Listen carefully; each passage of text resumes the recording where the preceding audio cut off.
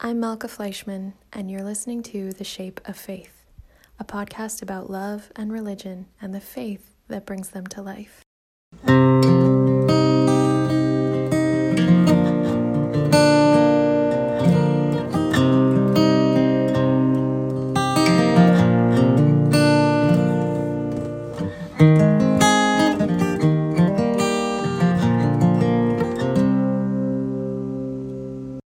Hi, everyone. Tonight I'm talking to someone I'm just meeting for the first time, along with all of you who are listening. But strangely, we've been connected through our moms for several years already. Thomas is the son of my parents' landscape designer, who's become a good friend of my mom's. So it's really only because of mom chatter that I even know about you. But my mom for a while now has been telling me how fascinating you are and your siblings are. So I'm really happy to finally get the chance to hear your story straight from the source. So welcome. Thank you. Wonderful to be here. Thanks for having me. My pleasure. So Brother Thomas Buttrick was born in Phoenix in 1981 to a family with secular Jewish roots on his mother's side and Protestant New England, though unchurched and fairly disconnected, roots on his father's side. Thomas is one of three, having two older siblings. And after his parents divorced when he was an infant, he, his mom, and siblings moved out east, where he gained a stepfather and grew up in suburban New Jersey, loving the arts, music, and, as he says, arguing. So I definitely want to talk about that a little bit more soon. After high school, Thomas studied history at Brown University, where through the Bible and an influential friend, he also got interested in the academic study of religion, as well as in its teachings and promises for the believer. By his graduation, Thomas considered himself a Christian, though still unbaptized. After college, he traveled to Israel, becoming more religiously committed there and experimenting with his sense of belonging in different Christian groups and churches. In 2007, Thomas was baptized by a friend in a private ceremony. And around that time, he also started working on organic farms out west and becoming interested in teaching. After what sounds like a confusing and illuminating journey, Thomas chose to join the Catholic Church in 2014. He continued teaching for some time, but longed for more structure and purpose in his life, as well as more space for prayer. He began visiting Mount Angel Abbey, a home and seminary for Benedictine monks, and found in it a balanced feeling existence with, as he says, good spaces for listening. Thomas joined the Abbey, going through the typical stages of monastic initiation in 2017, and he received the religious name Thomas in honor of St. Thomas, the Apostle of Jesus, who initially doubted his master's resurrection and was later convinced of it. So I definitely want to hear more about that name choice as well. Thomas made the traditional vows of obedience, stability, and monastic conversion very recently on September 11th, 2021. And I'm so grateful that you're able to make the time to be here chatting tonight. Yeah, it's my pleasure. Welcome. So, Thomas, it's really hard to know where to start with that bio because I have so many questions that I want to ask about that journey. But the first thing on my mind is, given how secular sounding your childhood was, or at least how secular your family's root system seems to sound on either side, how do you understand your feeling deeply drawn to religion during college? And, were there any points before then at which religion piqued your interest? And, in your mind's eye, which moments or combination of moments or factors do you sort of see as the spark plug for what has turned out to be a very spiritual religious journey? Yeah, thank you. There are many moments that piqued my interest in the phenomenon of religion. I studied art history when I was in high school, continued that in college, kind of tripped out on people that I met who were religious, and I just couldn't believe, that was fascinating, right? So there was this man who he prayed before meals. I'd never seen that. That was very interesting in college. But that's different, to be interested and to find it invading myself. how did that happen? From a secular point of view, to go to a point where actually I needed to question what made my life worth living. What was I not aware of in myself that was more important than who I really was? I mean, you said fascinating earlier. Okay, it's an interesting story. It's a long story. It's an ongoing story. But I thought of myself as very fascinating in high school and college. And it took somebody who was more fascinating than me to realize that I wasn't so fascinating. Mm-hmm.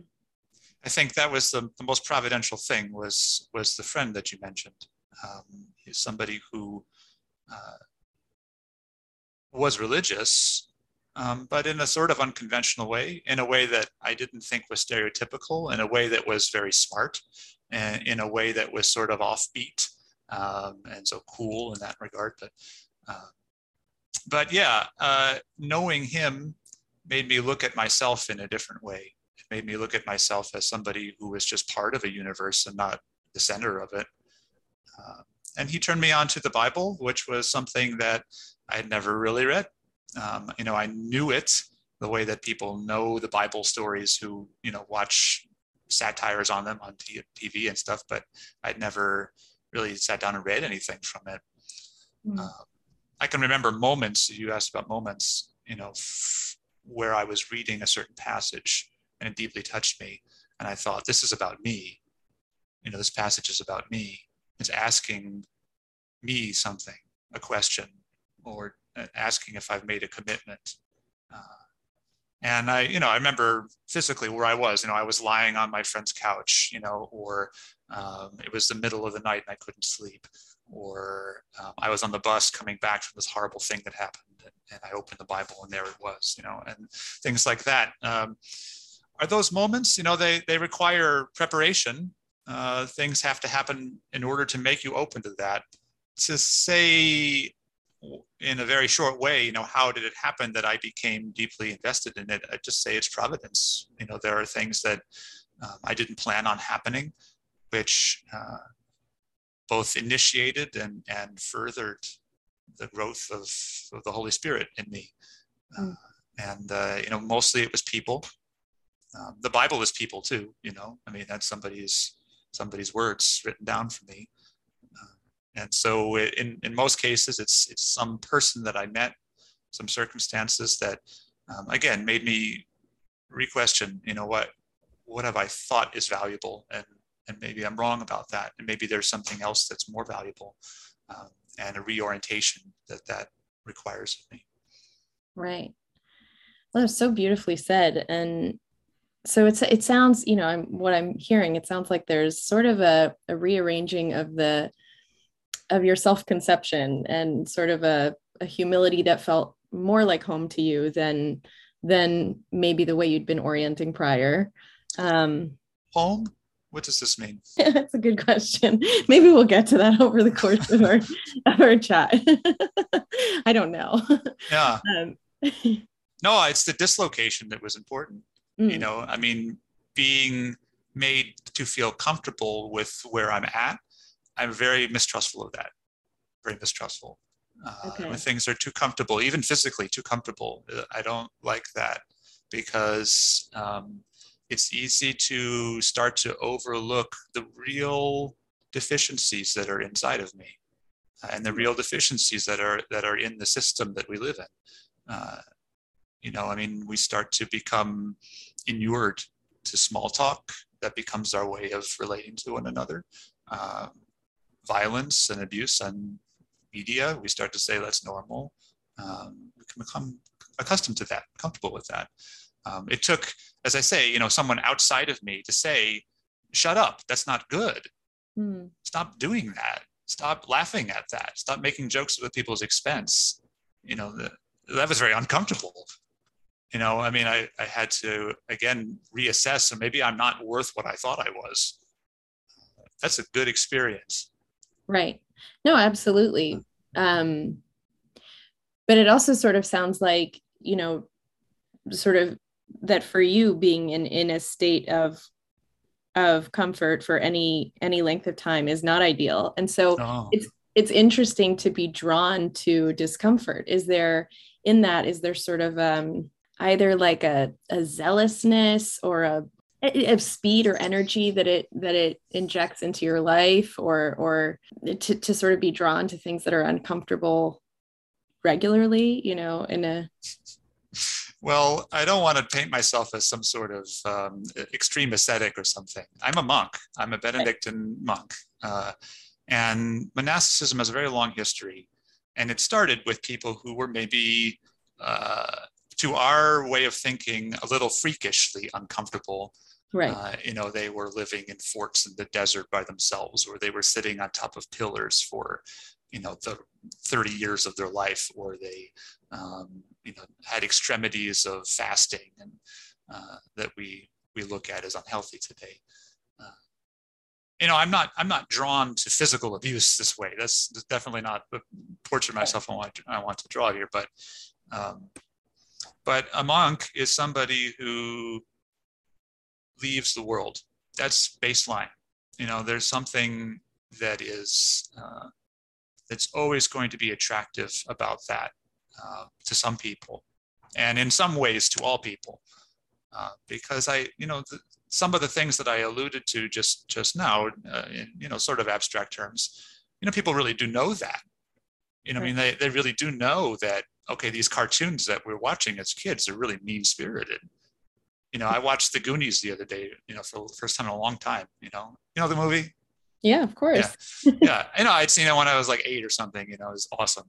And then I watch it when I'm, 38, and I think these people are mean to each other.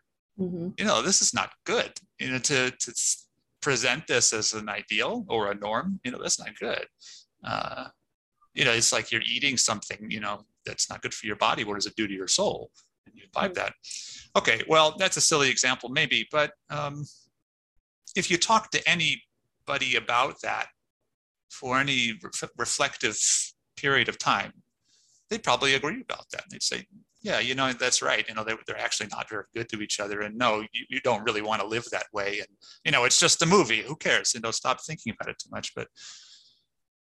But to some extent, I think all of us have moments in our lives when we're called to, again, recalibrate, reassess what is really valuable. And for a monk, those moments become transmuted into a way of life.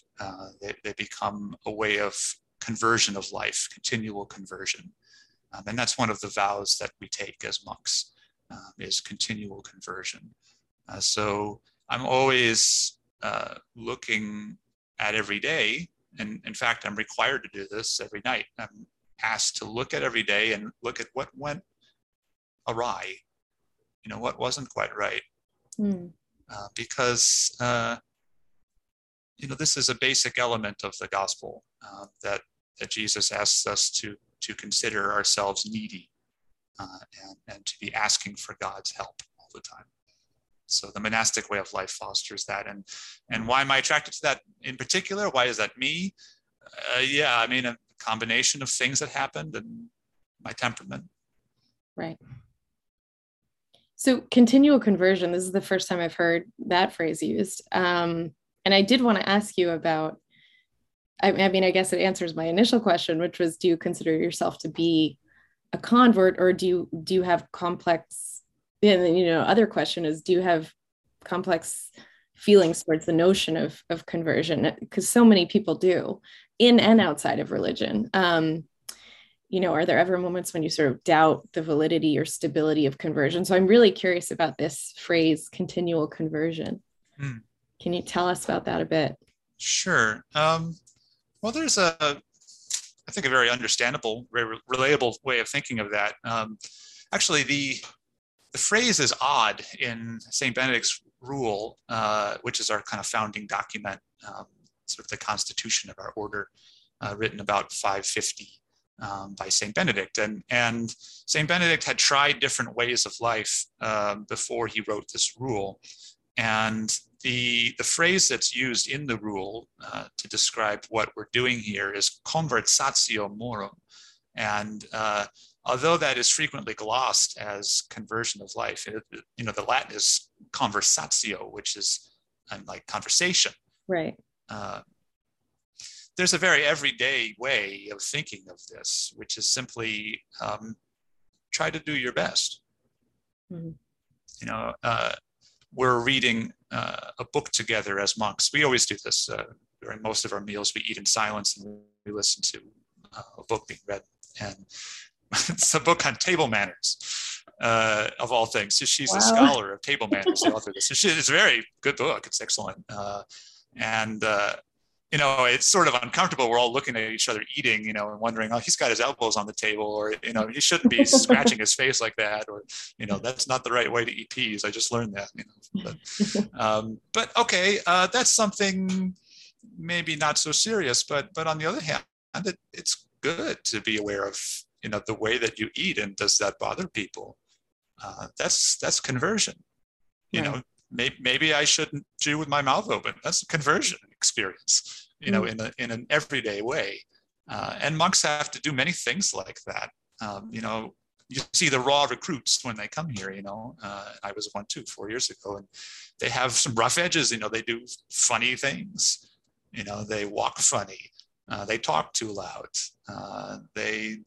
they pray in ways that are weird and bother other people, so these are things that need to be sort of adjusted, and that's part of what's meant by conversion. But also what's meant by conversion is an inner thing, which is to say it's not just things that can be observed, it's also your view of the world and your view of God and your view of yourself, and those things have to be adjusted your whole life. Right. And that's when we say a continual conversion. And you asked also, do I feel comfortable identifying as a convert, or what does that mean to me? There's a very obvious sense in which, I was baptized as an adult, and I started doing things that I didn't do as a kid, and that's conversion too. But the more important thing is this internal way of relating to reality, and every Catholic has to do that. Every Christian, every man and woman has to do that, or they don't grow. Right. I'm really drawn. It's a really fascinating idea. I'm really drawn to this the continual piece, because I also, in Judaism, there's a term, maybe you've heard, Baal Tshuva, which is if you're a secular Jew or an unaffiliated Jew, or and you sort of return to a life of observance, then you're called a Baal Tshuva, which is like a master of return. And my parents grew up secular, more or less secular, and then became observant Jews as adults, and so they fall under that terminology. And I've always said, I think we should all fall under that terminology, because we're all constantly sort of returning, or trying to at least return to some form of observance that's somehow an improvement upon whatever it is we're doing now, or some kind of behavior that's an improvement upon, if you really believe that you're meant to be continually improving or continually adapting within the religion, then it should sort of be a term available to everybody.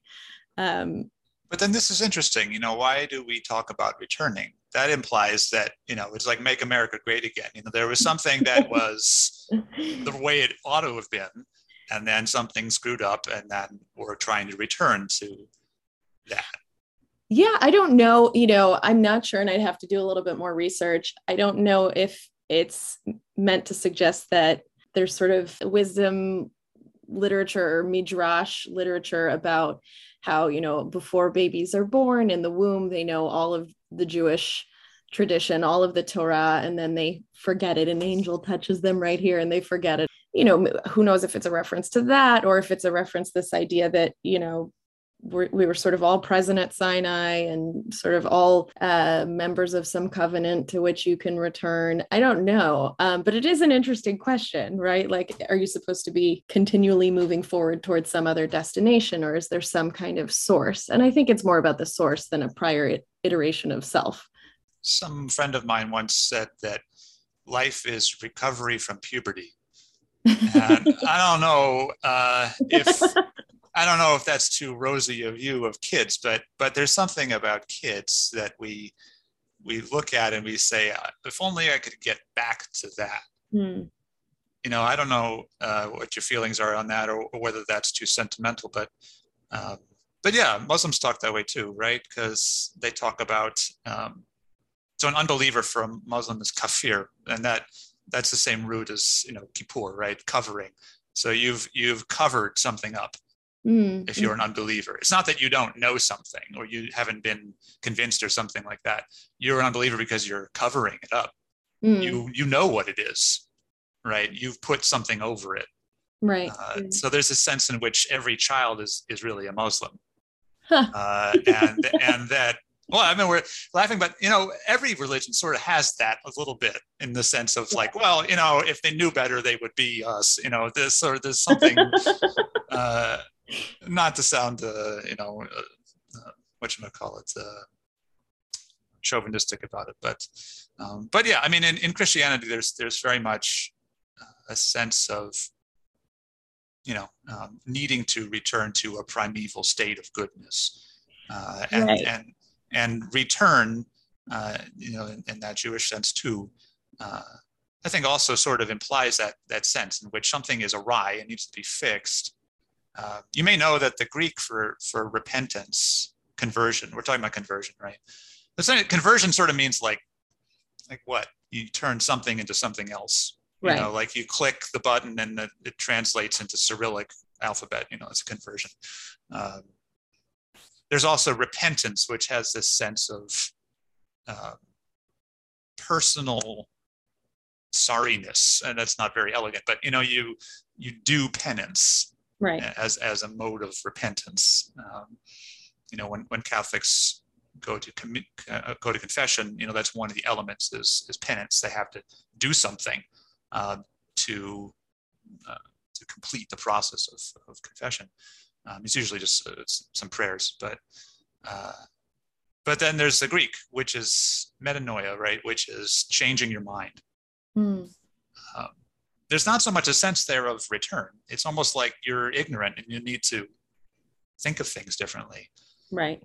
In my own story, I don't know that return is really the metaphor, because I never felt like things were good and I just screwed it up so bad. I didn't have like a real dramatic story. Like some people have. Right. Problems with, really bad relationship problems, or really bad drug problem, or, they lose all their money or something like that, and they have this sort of dark calling out to God from, in the rainstorm, and say, help me, this moment of conversion. And then all of a sudden the clouds break, and then they realize they take Jesus into their heart and things are different. That wasn't my story. Right. Things built up over time.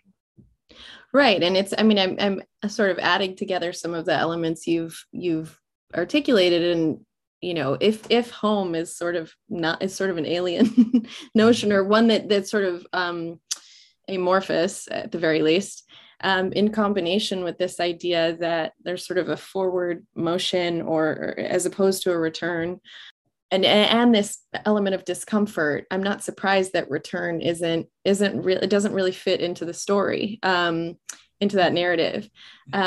Whereas I think, right, like and I'm speaking about Judaism because it's my native tongue, and so I can sure. do that. But we say in our high holiday liturgy and elsewhere, Hashivenu Hashem Elecha v'nashuva, right? Return us to you, O God, and we'll return. So, and I'm sure that concept is present in other religions as well, in different and articulated just slightly differently. But I think that's why I say maybe the source is a better notion than to return to some prior version of yourself. More like this idea that, and it's funny, converts, some of my friends who've converted to Judaism have also articulated this to me, that it just felt like home, like it always felt like it belonged. And when they were introduced to the religion, it was sort of like, well, that was where I was always meant to be. So maybe in that sense, it's a return. But I am really sort of, I'm really drawn to this sort of alchemy that you're suggesting of discomfort and not being home and something that's moving away from whatever prior version of yourself might have existed, and it's very interesting. So I want to get back to your bio for a second, because I want to make sure that I get through the thread of your life, which is really, like you said, it's a long journey, and it's still going. But I'm curious, after you graduated and you went to do this religious seeking in Israel, how did your family take to that decision? Because most people in this country, they graduate and then they go get a job somewhere. And so I'm curious, were they accompanying you on that journey? Were they your constant conversation partners? And to what extent were they privy to the spiritual searching that you were doing? And how did they relate to it? And maybe how do they relate to it still? I'm curious about that. That's a good question. They're part of the story, very much, all of them.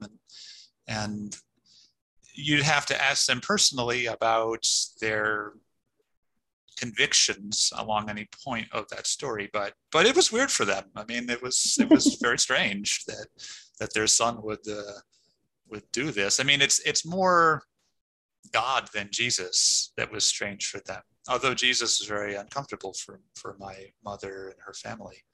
Mm-hmm. My grandmother did not like to see me cross myself before eating. Right. That was hard for her.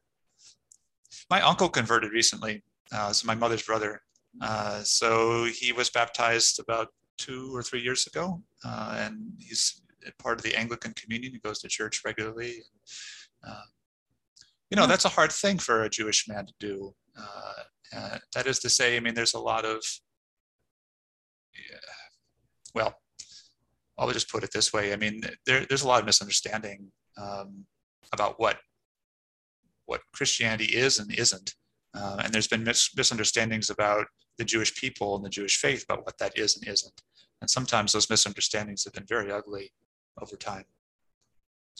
But I think with regard to me, the question, although it was uncomfortable for them, I mean, it was a conversion for them, but the question of God has never excluded them, because of course God is God. Everything is related to God. And so my parents are related to him too. And it was really nice to be in Israel and to see the beautiful faith of the Jewish people there. I'd never seen that before. Growing up, I didn't have that experience. And it's legit, as the kids say. And it is a legitimate response to what God has done in their history. And the beauty of that, the authenticity of that, really helped to cement what I already had learned, which is that God is good, and there's nothing that is good that is outside of God. There's something good there. There's some way of understanding them, which is charitable.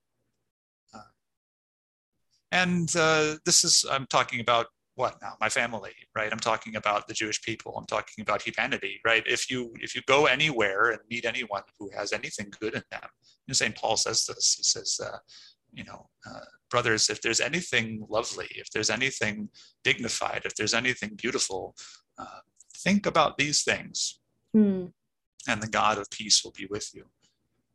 Because we come to God in strange ways, a lot of us, even those who grow up in a particular faith and never leave it. God bless them, but they still have to make it real for themselves, authentic for themselves. They still have to reconcile God with everything else and everything else to God. for my parents, it wasn't hard. They're not, difficult people. They're wonderful people. My brother and sister, all my family was very lucky, to be raised by them and to be with them.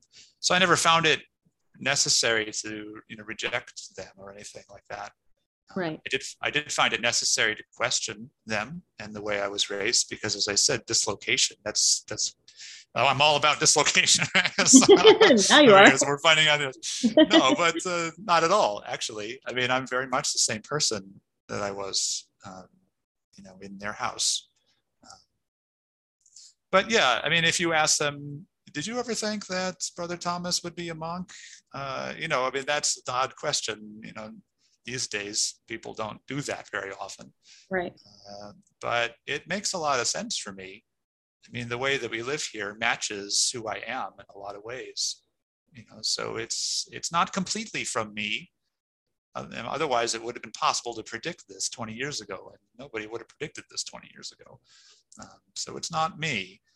But then again, it fits me. Right. Right.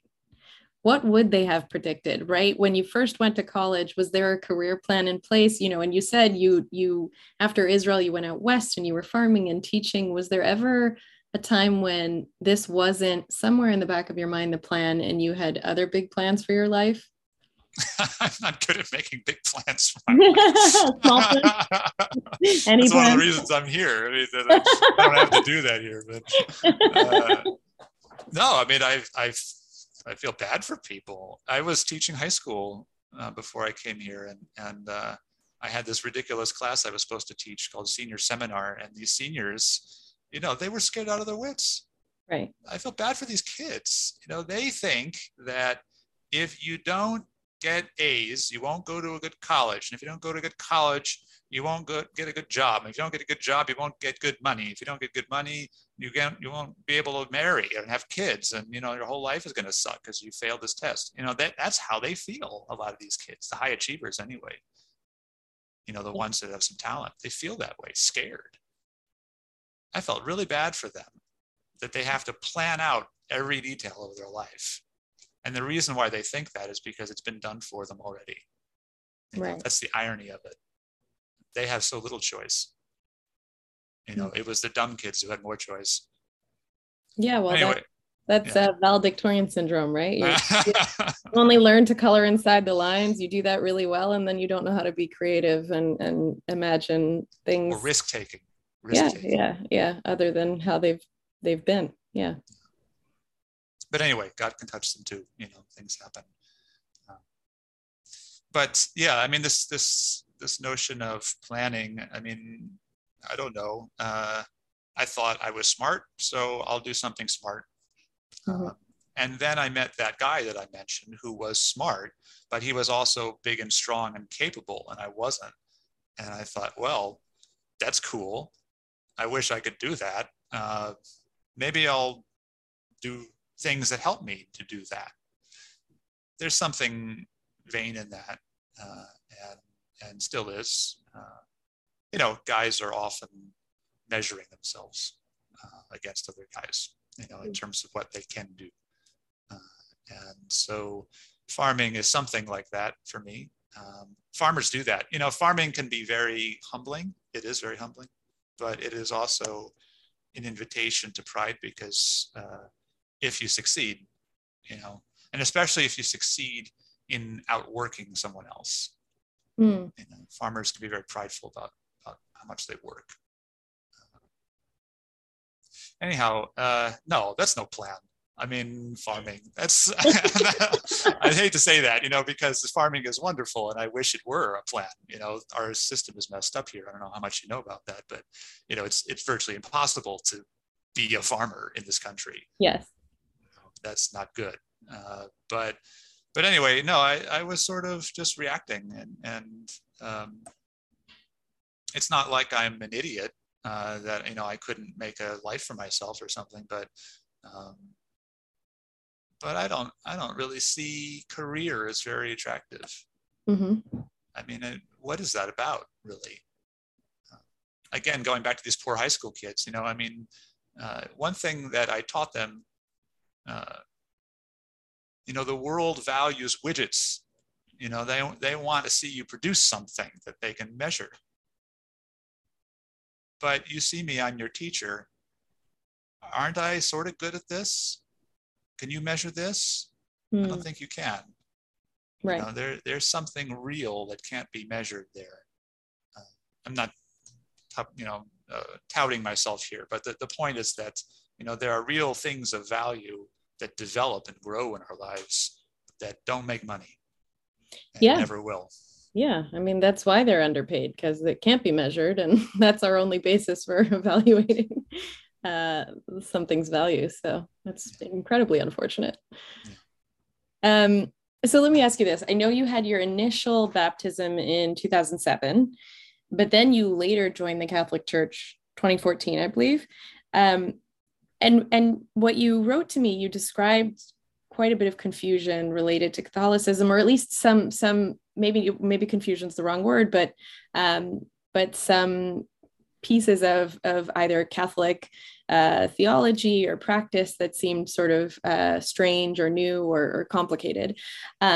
So first of all, what accounted for the transition? Why did you decide to ultimately convert to Catholicism? And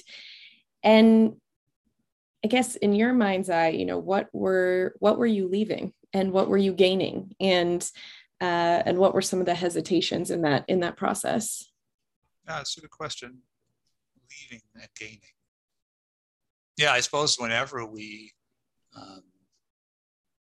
make a commitment, if we really make a commitment, instead of just saying something, but if we really make a commitment, then we do leave something. That's true. Well, with me, it's not a very exciting story. I just, wanted to be with other Christians. And, if something's exciting to you or interesting to you, then you want to be with other people that value that. So looking around, the Protestant churches that I had dealings with were okay. They looked at the Bible a lot. I like that. The Bible's good. But they were sort of, I don't know, narrow in some ways. Like one place was just like lecture. You would go and he would stand up and talk about Deuteronomy for an hour, and then let's go home. Mm-hmm. And that doesn't seem right. I mean, there's something wrong with that in the sense that, first of all, it's too intellectual. I mean, all that is just, what I had in college, and I like that. I like classes, but I know that that's not all there is to life, So what about for people who are not, on that wavelength? Right. Is this really serving them? And then also, it's not really building community. You don't really do anything together. You're just sort of atomized in your chair listening to this. Other Protestants are not so fun. They are kind of crazy in terms of putting a lot of, and that's not very charitable, I guess, to say that, but in my view, I don't get really excited about worship the way that some people do. Okay. I will say this, that my experience in Israel with Judaism was different. That was exciting in the sense that people are really giving it their all. Some people, in some groups, and that can be very exciting. But in the evangelical worship world, I didn't really feel it. It seemed canned to me. Mm. Now, what am I describing? This is like process of elimination. That's what I do. I mean, you said about like, how did you plan your life? That's what I do in my life. Is I just eliminate the stuff I don't like. So, I looked at Catholicism was what was left. Well, basically, I mean, that's not very romantic. It's not very romantic. No, you want to look at the whole picture. The Catholic Church is big, really big. I like that. Because there's room for freaks like me. There's room for people who are very straight-laced. There's room for every ethnicity under God. There's room for many different theologies. All of that is Catholic, and that's the small c Catholic, which you may know. It means katholos is the Greek. It means according to the whole. And that is also on the microcosm too. It feeds your whole person. It's not just about your brain. You're doing things. You're worshiping with your body, and that is very important. Because there are times when I'm so sick of what's going on in my head. I don't want to hear another peep out of myself. Right. So it's really wonderful to just kneel, or to eat, or to feel oil. Those are wonderful things that God gives us through our bodies, that the Catholic Church has stayed true to. And that for me was a decisive thing in the end too, is what is true to the original program. Right. To follow Jesus does not mean to do exactly the same things that Jesus did. That's just not possible. We don't live that way. And, he is God. He knew that we wouldn't do that. He did call people to imitate his way of life, sometimes in a literal way. And monks do that somewhat literally, in not marrying, for example. That's one right. important way. But the thing is that there's really only two expressions that seem to me to be historically valid, which were the Eastern and Western Church, what we call the Orthodox Church, what we call the Catholic Church, and everything else related to those things somehow imperfectly. So I still have great, respect for people in a Protestant church that love God, worship Jesus, read the Bible, meditate on the Bible, incorporate it into their life, live good lives, have their families brought up in that tradition. This is all good. But it's very new. Right. And new doesn't mean wrong, I know, but that's just the thing, is that the controversy, not to get too historical, but the controversy was, well, what is new? The reformers were claiming that they weren't new, that they were going back to the source, and that the Catholics had introduced all these new things. But that just doesn't, I think, hold water over real scrutiny. Are you telling me that like a Presbyterian church, like that's what Jesus was? Like that doesn't seem to make sense. Right. But on the more personal, existential level, I had to say that most of the Christians that really impressed me with their lives were Catholic. Right. Most of the men and women that I thought were really walking the walk. Because the Catholic Church, once again, is large, and it produces broad-minded people, and the people that really listen to what the church has to say. It produces a lot of narrow-minded people too, but again, they're welcome, because that's that big of a tent. Right. But I was attracted to that largeness and that breadth of vision. So, you described your life at the Abbey. You've described it a little bit so far in our discussion tonight, but you also told me in our correspondence that there's balance there and that it offers good spaces for listening. And I know you already mentioned that meals can be silent, but I'm curious what you meant by that, the balance and the spaces for listening. And I think most people listening are probably curious what life is like. Yeah. For a monk, in the nitty gritty day to day, and also in terms of the overall rhythm. And, already you've said you were watching Goonies the other day, that sort of every day I do that. No, but despite, I like to think I'm somewhat educated about different religious practices and lives, and that came as a shock to me. And so we shouldn't have watched that movie. It's a stupid movie.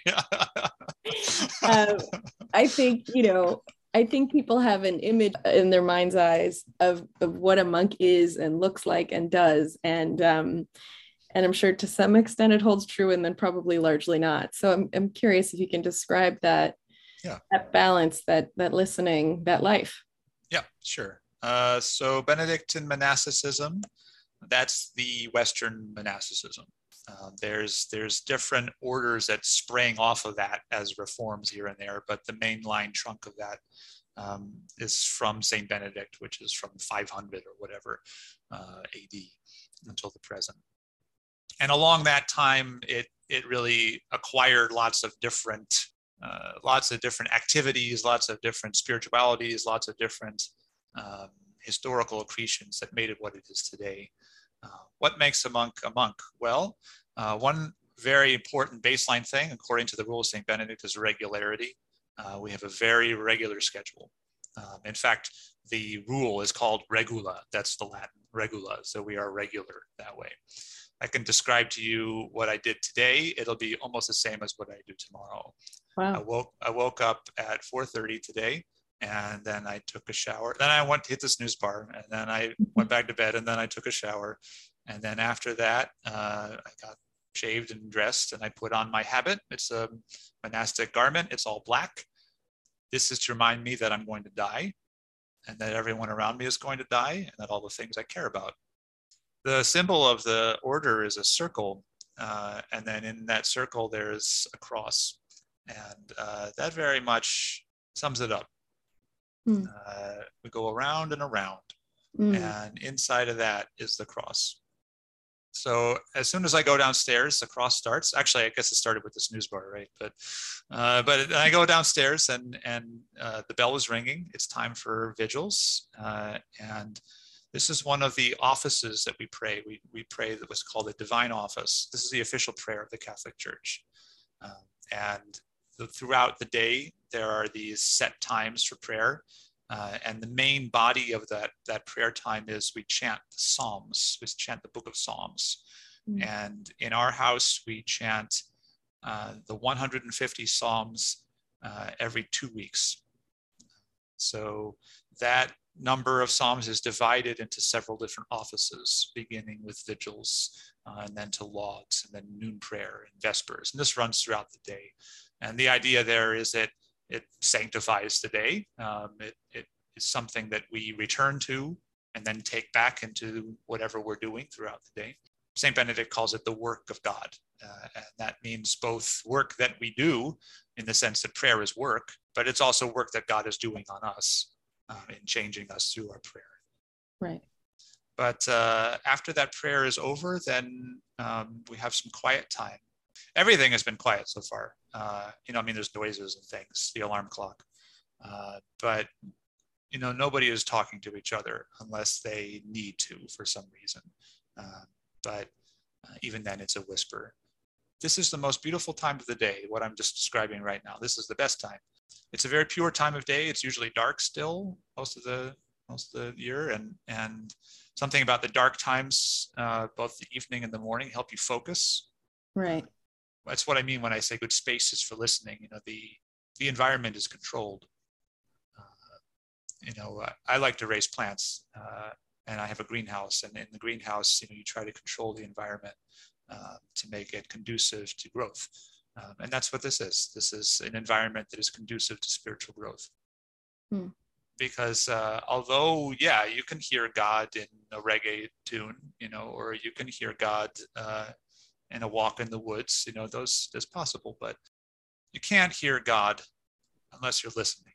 And sometimes we need silence. A lot of the times we need silence in order to remember what it is to listen. So that's a big part of what we are about as monks. And after lauds, we eat breakfast, and then it's time for Mass. Mass is, as you know, that's the most important ritual in the Roman Catholic Church. It's where we hear in the scriptures what God has done for humanity, and then we respond to that with our prayer, and then God gives himself to us in the Eucharist. And as a community, we take that seriously. We try to make the Mass a prayerful and beautiful experience. And that's one thing I mentioned, the history of monasticism, kind of accruing these different elements. One of the things that we became good at over the years was just this, was making worship very beautiful and dignified. So that's one thing that monastic life fosters, is making the liturgy, the worship experience, the center of life, and then everything else sort of radiates from there. So, the spaces are nice here. The architecture is nice. The music is good. That's rare, right? I mean, I was talking about hokey worship before, this is not hokey worship. I'm very grateful to be here. So the Mass is the highlight of the day spiritually for us. It's also sort of the end of this golden time that I'm describing of like spirituality, because now after Mass, we go to work. And the work that we do is depending on the monk and the season. So for me, I do several things. I play music. I'm an organist, so I accompany the liturgy playing the organ. So I have to practice that and prepare for that. And I do gardening, like I said, so that's some of what I do. And then I work in the seminary, teach there. I teach languages and other things. And sometimes I'm taking classes there too. That sometimes happens. That's part of your work. And so that's a big chunk. That's most of the morning. And then after that is lunch. I talked a little bit about the lunch. Yeah. And then after lunch, another work period. And then this is all capped off by Vespers, which is one of the main offices of prayer. Again, chanting the Psalms back and forth. It's been a long day, so by now we're not fresh anymore. We're filled with all kinds of frustrations and disappointments and aspirations and excitements, and all of that is brought into the prayer. And we're also remembering that we're monks and we're not just working. And we do that right before dinner. Then we process into dinner and eat and hear about table manners as we're eating. And then after that, we have some recreation time that's built into our schedule. So about an hour a day, we recreate. And what does that mean? It could mean just chatting. It could mean go for a walk or playing a game of some kind. Occasionally athletics, so that's generally on the weekends. Chatting is the main thing. Schmooze about movies and things. Oh yeah, movies. Well, I'll get back to that. But since you've mentioned, I should have brought up the Goonies. That makes us look bad. But after recreation, we have our last office of the day, which is Compline, and then we are in silence again until the morning. And people use that silent time at night for reading, prayer, catching up on personal things. So that's our day. It's very regular, and there are certain days that are special. Sunday is special because it's the central Christian feast, celebration of the Lord's resurrection. Different seasons of the year have their special characters. Yeah, so that's a lot. What is our life like? What I just described is for everybody, but then the individual monks have different assignments. Sometimes people are sent abroad to do things. That does happen sometimes, to go to school or do some special job. And then the monks have their own predilections. Some of the brothers like sports, and so on the weekends or some free time, they might organize some sports or something. Some of the monks are kind of outdoorsy. They might go hiking. Some of the monks are more artsy. They might paint icons or do some artistic project. Right. So yeah, it's all kinds here. Well, okay. So you said a few things that were compelling to me. One was, I just think it was well said. If you're not listening, you can't hear God. I just think that bears repeating. But also I'm curious about that and the silence and we've spoken a bit about discomfort. It sounds like these things could very quickly become creature comforts. Oh yes, yeah, you're right. Your life is. It sounds like there's a really there's a rhythm that's easily anticipated, and that sort of one day looks very much like the day prior and the day that follows. And so I'm curious about where in that do you find the discomfort that I know you said is important to you, and across, and also I'm curious about the silence and the listening. There's an extent to which I would hear that and think, are there days when you don't hear God, even though you're listening, even despite the austerity of the environment and how dignified it is? And I'm imagining what it looks like, and I've seen some pictures on the website, and it does look absolutely beautiful. And like you said, dignified. Are there days when you're just not hearing what you want to be hearing? And with all that silence, how connected do you feel to the other monks? How do you form relationships there in that silence? So those are many questions, but that's some of what's popping up for me. Those are very good questions. It's a good insight that you have to say that very quickly this can do the opposite of what it's intended to do, in terms of creature comforts, but also in terms of um, just a feeling of settling. Like, oh, I'm done. My life is done. Yeah, no, that's very important to always be challenging that feeling and fighting against that feeling. Sometimes it's done for us. There's many things that do it for us. You mentioned one right at the end is relating to the other monks. Mm. Yeah, I'm not like Brother Jesse. Brother Jesse's not like Brother Ignatius. Brother Ignatius is not like Brother Claude. Sometimes we get on each other's nerves. Right. You can't leave. Mm. I mean, that's just the thing is that what do you do with somebody that you don't understand and don't like? You can do a few things. You can try to ignore them. That doesn't really work. That's kind of a front. You can do the opposite. You can confront them and say, I don't like this. Don't do that. Or, brother, why are you like this? That doesn't work really well either. Because actually, we're on a little boat for a long journey. And it's not very good to start a fight on a boat. Because actually I have some problems too, that once I bring up his problems, he's going to bring up my problems, which I don't know. The Lord says, why do you tell your brother, let me take that speck out of your eye when you don't know about the log in your own eye? Well, we see that frequently here, that feeling of, if only this guy would do this, everything would be better. But that's not really true, is it? Why is it that I'm always complaining internally? It's not anything outside that can really solve this problem. And that's an element, or whatever, that's one manifestation of this deep listening that I'm trying to cultivate here, is to really internalize that fact. I like music, as I said, I'm a musician. We want beautiful music. That's no question. But we get ugly music. That's me. I do it. Every musician knows this. There's a gap between what you want and what you can do. A good musician knows how to shut out things and not listen. That's a hard skill to learn, actually.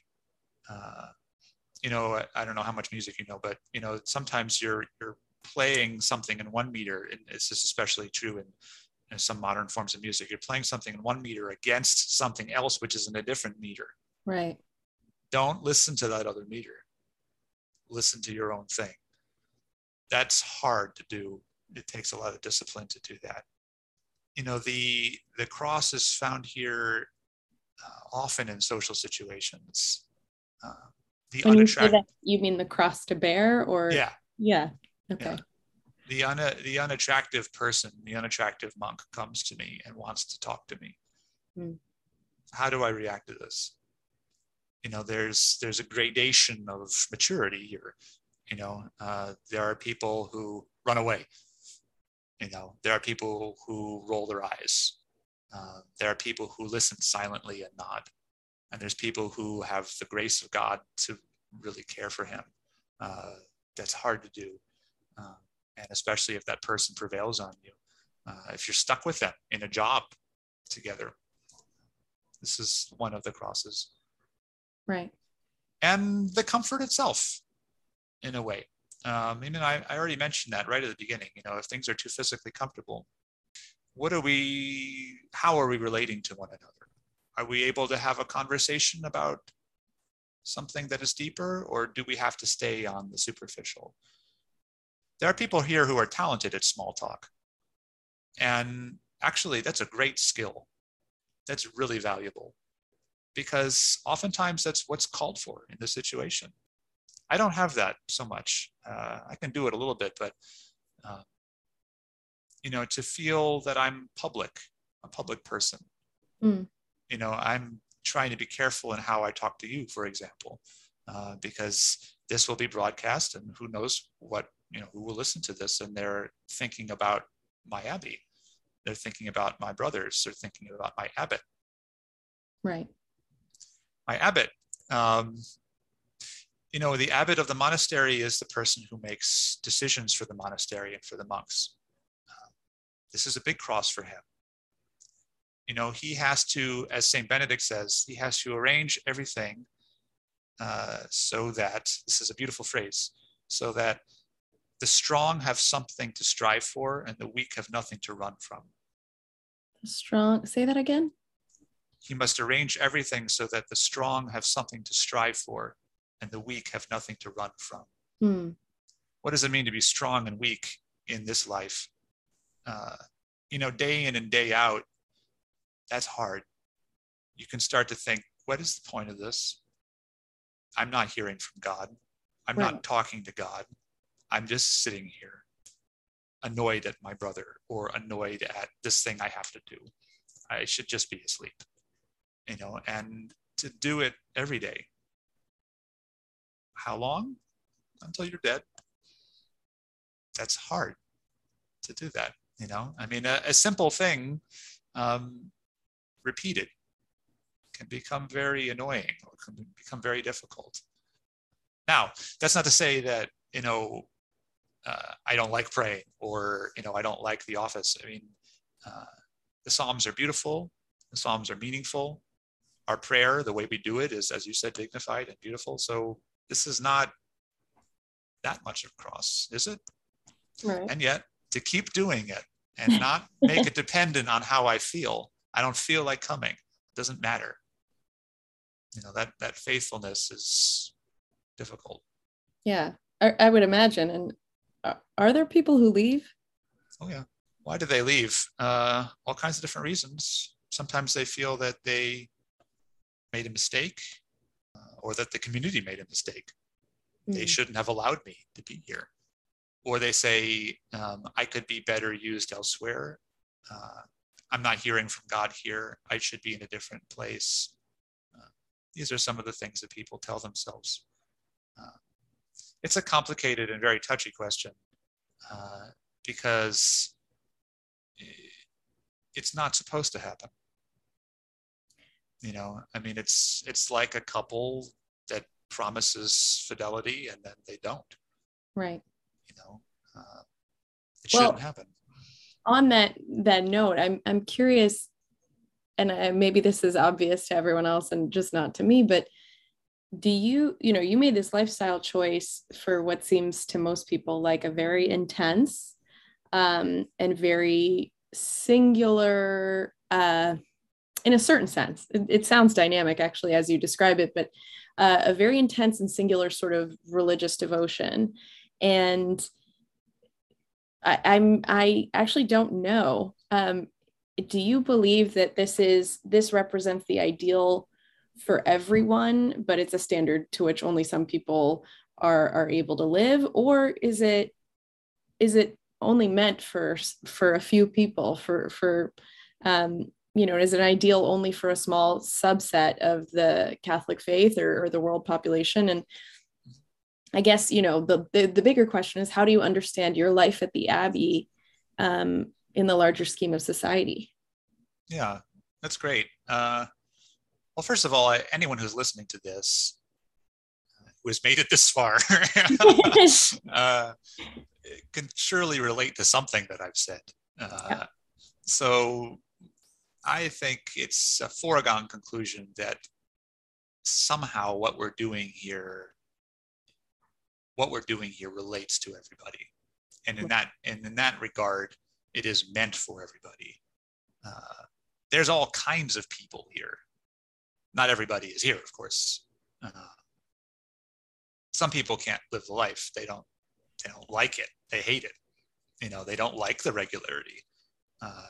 They feel chafed by that. They want more freedom. Okay, let's not jail. You don't have to be here. And then there is people who they are strongly attracted to family life. and that carries so much meaning for them based on where they come from or whatever, go do that. There are men who like what we're doing in principle, but there is this or that aspect of it that doesn't seem right to them. Like, actually, it's too social, or actually, it's too silent. I need to be doing more with the world and doing more with people. Well, there are different Catholic orders that might be a better fit. So no, by no means is it the ideal for everybody. But, we talk about the evangelical counsels. That is to say, Jesus says several times things like, let anyone who accept this who can. He's talking about celibacy when he says that.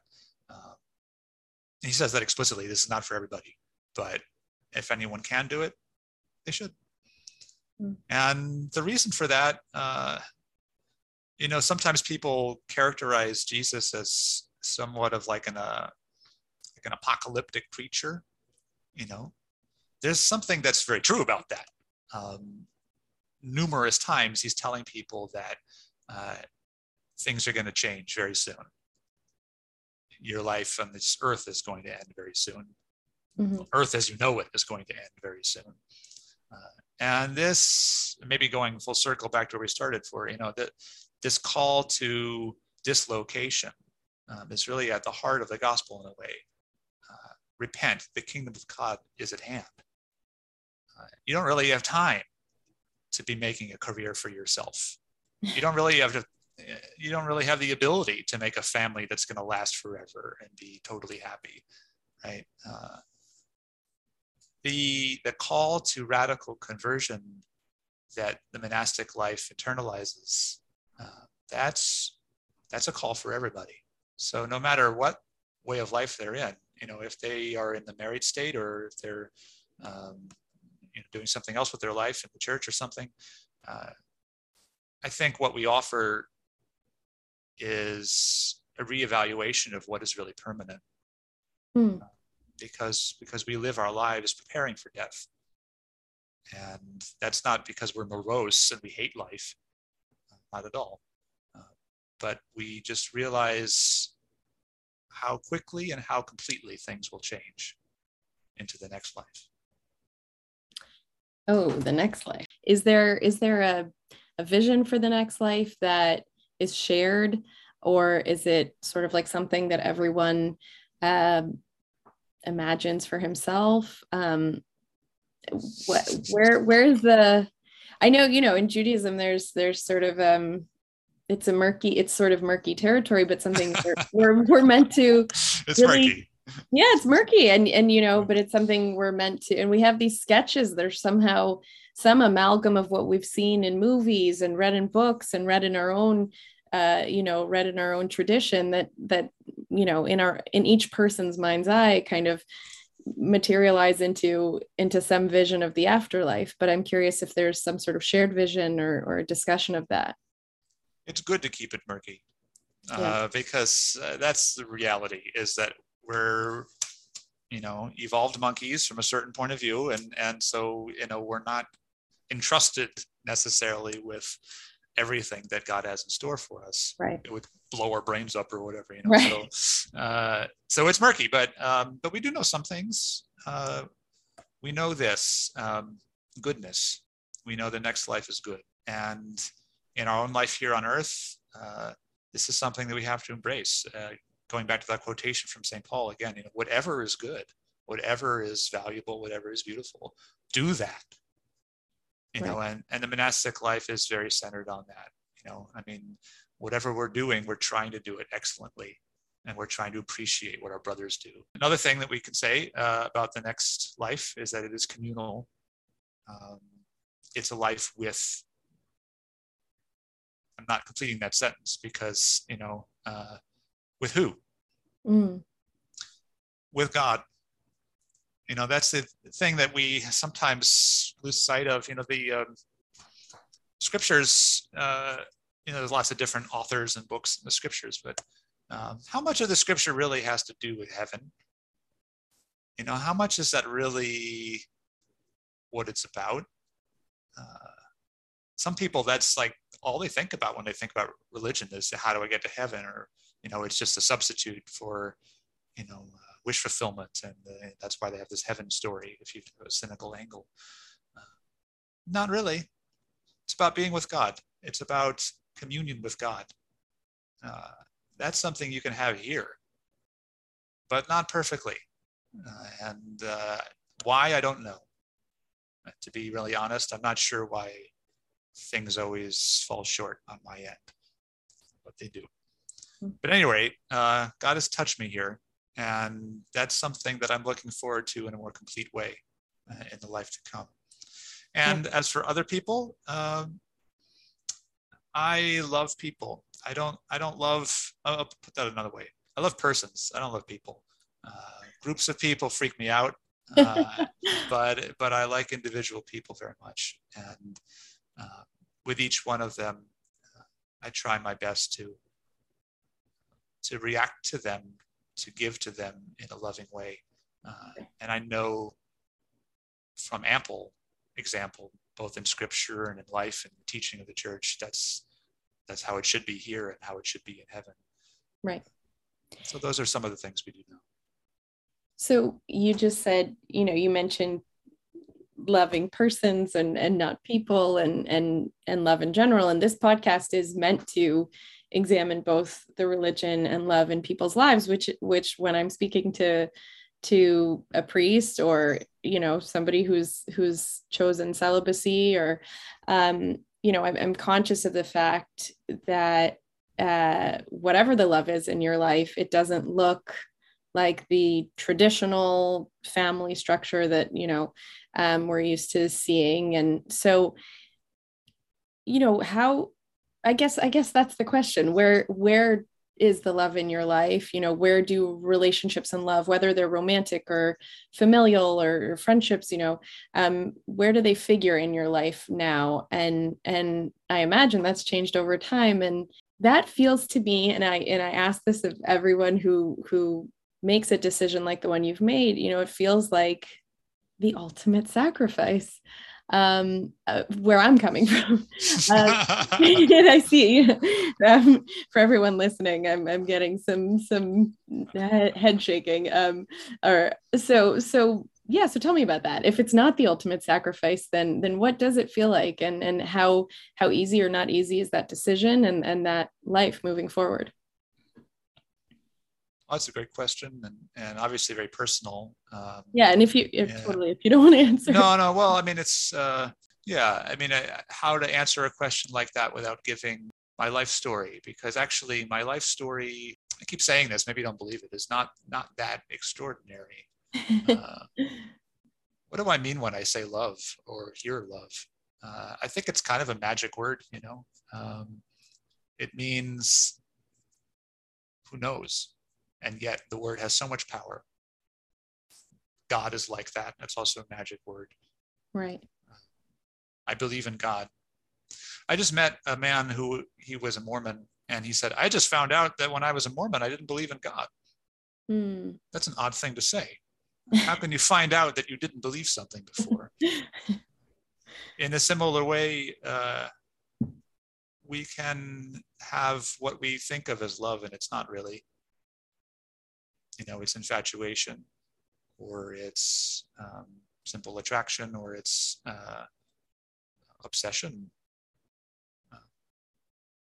the desire to possess. I guess the moments when I have what I would call my purest experiences of love here in the monastery are the times when I can accept somebody really for who they are.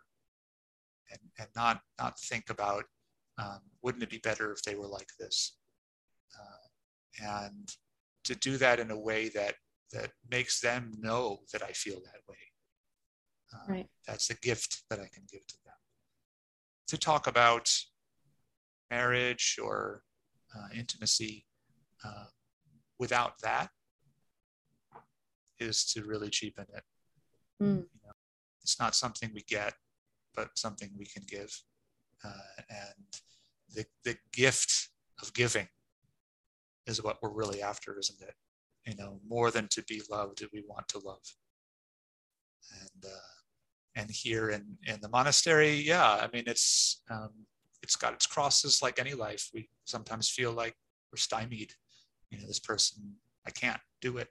I don't know how to. But God is surprising, and he puts us in positions that we didn't expect. And I'm able to love people here that I would never have met if I weren't here. Right. I guess my next question is, to enter into the life that you now inhabit, were there, and I guess this sort of relates to the last question, were there beliefs that you had to abandon? And I don't mean strictly religious ones, but over the course of your life so far, are there things that you once held to be true or thought would be true for you or envisioned for your life, that you now question or dismiss or put to bed? Are there things you once met with skepticism of which you're now convinced? And I guess that also brings up my other question, which is the choice of the name Thomas, and you had mentioned the origins of that, sort of the story behind that name. So, I guess to phrase it as I have for other guests on the podcasts the question is, which beliefs have died for you in the course of your life and which have been born or taken their place? At this point, I kind of feel like it would be nice if they all died. Because actually, I don't really put a whole lot of stock in beliefs personally. It can be useful for explaining problems. If somebody is confused, you could say, well, the church teaches this, and that's good. We have a big body of teaching that can help people to understand the world and themselves. But only on the intellectual level, really. I mean, what does it take to get that down into the heart? I guess when I say that I would like all my beliefs to die, what I mean is that I had to become a more humble person in order to become a Christian. And I don't ever want to stop that conversion. To say, I believe this is the case is not a prideful thing to say. But to say, this is the case, that's what I want to get rid of a little bit. In terms of what have I had to sacrifice, or what do I envision sacrificing, or whatever. There's a sacrifice of pride there, right? The fat parts of the lamb I would like to burn up, in this sense of feeling these are mine, these are my understandings, these are my beliefs. So yeah, I mean, it's not as if I don't want to learn anything more, and it's not as if I want to become just emotive only and not a thinking person. But I think for me, that's been a big part of the story, is mistrusting my ideas, learning to mistrust my ideas, and not to think that I know better than another person or from the church.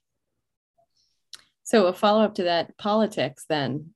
Are you apolitical, or do you sort of not really are you not into partisanship? I'm confused. Yeah.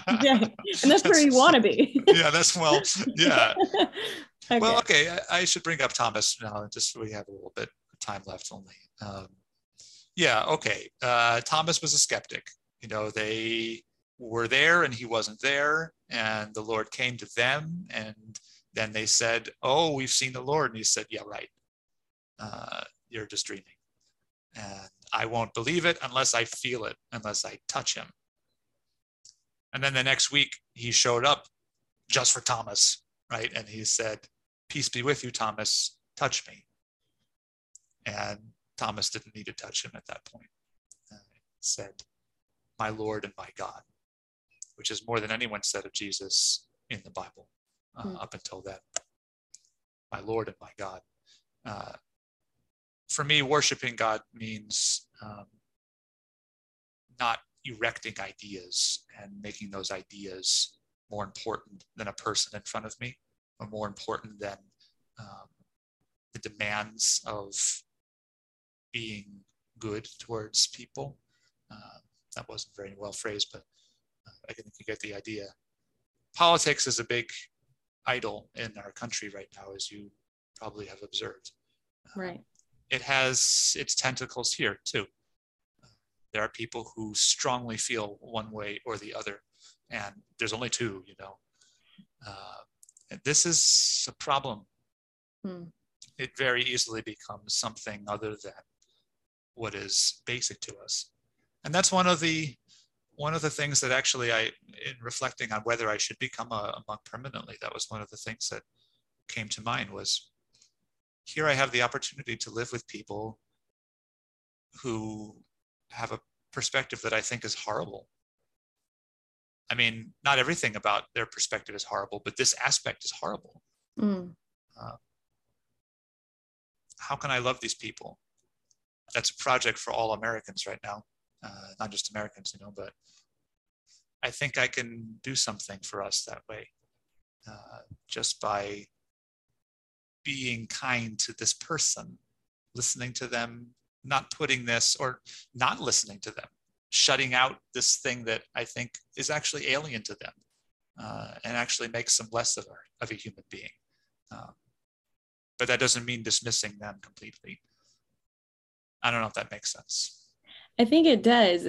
My only question is with and this is a broader question about the life that you're all living there, with your being sort of separate from the rest of society.